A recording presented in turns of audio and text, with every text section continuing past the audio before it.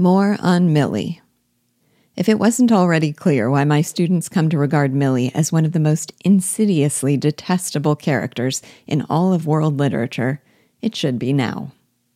Though she hides her scorn behind a thin veil of civility while the Gilberts are present, after they leave, the mask and the gloves come off. The way she treats her husband is sickening. Quote, "He looks as if he'd got what it takes. I should think he'll be a success, all right. I don't think it's much of a career, though, a schoolmaster, for a likely young chap like that. I bet when he leaves the place, it won't be without a pension." Unquote. That this treatment brings on one of Crocker Harris's attacks leaves little doubt that there is a direct correlation between Millie and his heart condition. He seems to have been suffering the slow onset of death by 1,000 barbs. But we really see to the depths of Millie's repulsive soul when she responds to the news of Taplow's gracious gift. We knew that Taplow was earnest in giving it. We observed that it touched Crocker Harris deeply and awakened in him a sense of promise that had been all but snuffed out. We saw Frank bear witness to the significance of this gesture and begin to experience an awakening of his own. It was a beautiful moment.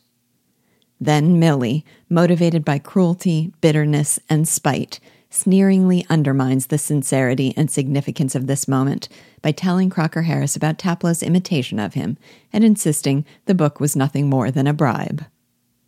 I have had students read that scene, stand up, and threaten to throw their books across the room. On the surface, it's such an insignificant act. The moment is not one of epic drama. No one is being maimed or murdered. But my students are always left speechlessly horrified, because I think they have the sense that really, at root, someone is. Without wanting to stretch the metaphor too far, there seems to be a deliberate parallel between the play within the play and the play itself. Taplow's translator's license with the Agamemnon takes the simple, literal word husband and reveals what lurks beneath the surface in the story, the bloody corpse of the husband you have slain.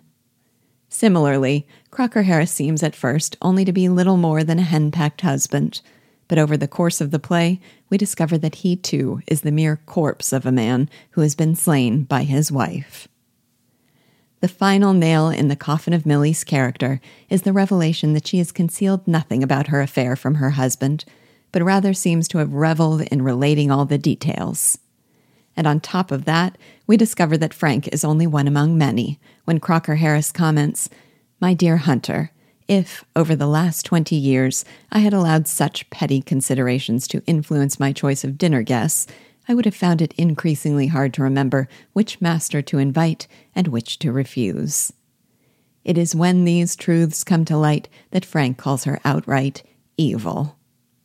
So, commensurate with my students' disgust at Millie's nastiness is their satisfaction when Frank finally puts her in her place. "Millie, you've got a fine right to be so noble about him after deceiving him for 6 months. Frank, twice in 6 months, at your urgent invitation." And they often erupt in cheers when Crocker Harris, albeit in his own stilted, subtle manner, finally breaks things off with Millie himself. "Millie, he's coming to Bradford. Andrew, I expect so. Oh, by the way, I'm not. I shall be staying here until I go to Dorset. Millie, indifferently, suit yourself. What makes you think I'll join you there? Andrew, I don't. Millie, you needn't expect me. Andrew, I don't think either of us has the right to expect anything further from the other." Millie arouses in the reader the same feeling Frank says is the only one she ever succeeded in arousing in him, an intense and passionate disgust.